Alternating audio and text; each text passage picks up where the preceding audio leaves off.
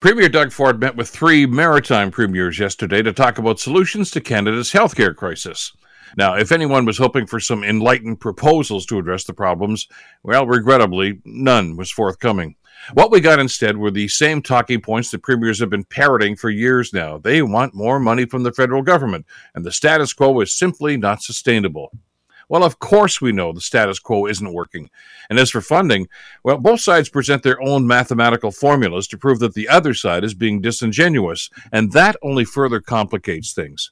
The provinces want to be in charge of healthcare delivery, but are they really offering viable solutions?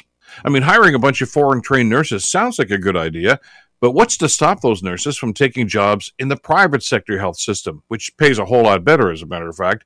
And what's the province doing to retain the existing nurses, many of whom are quitting or moving to those private sector positions? Then there's the idea of moving non-critical patients out of hospitals and into long-term care facilities. Well, that may free up some hospital beds, but isn't it really just offloading the problems onto LTCs, which are already facing their own staffing problems? Look, there's blame on both sides here. We know that. Yes, the feds need to kick in more money, but the provinces have done a miserable job of spending the money that they do get.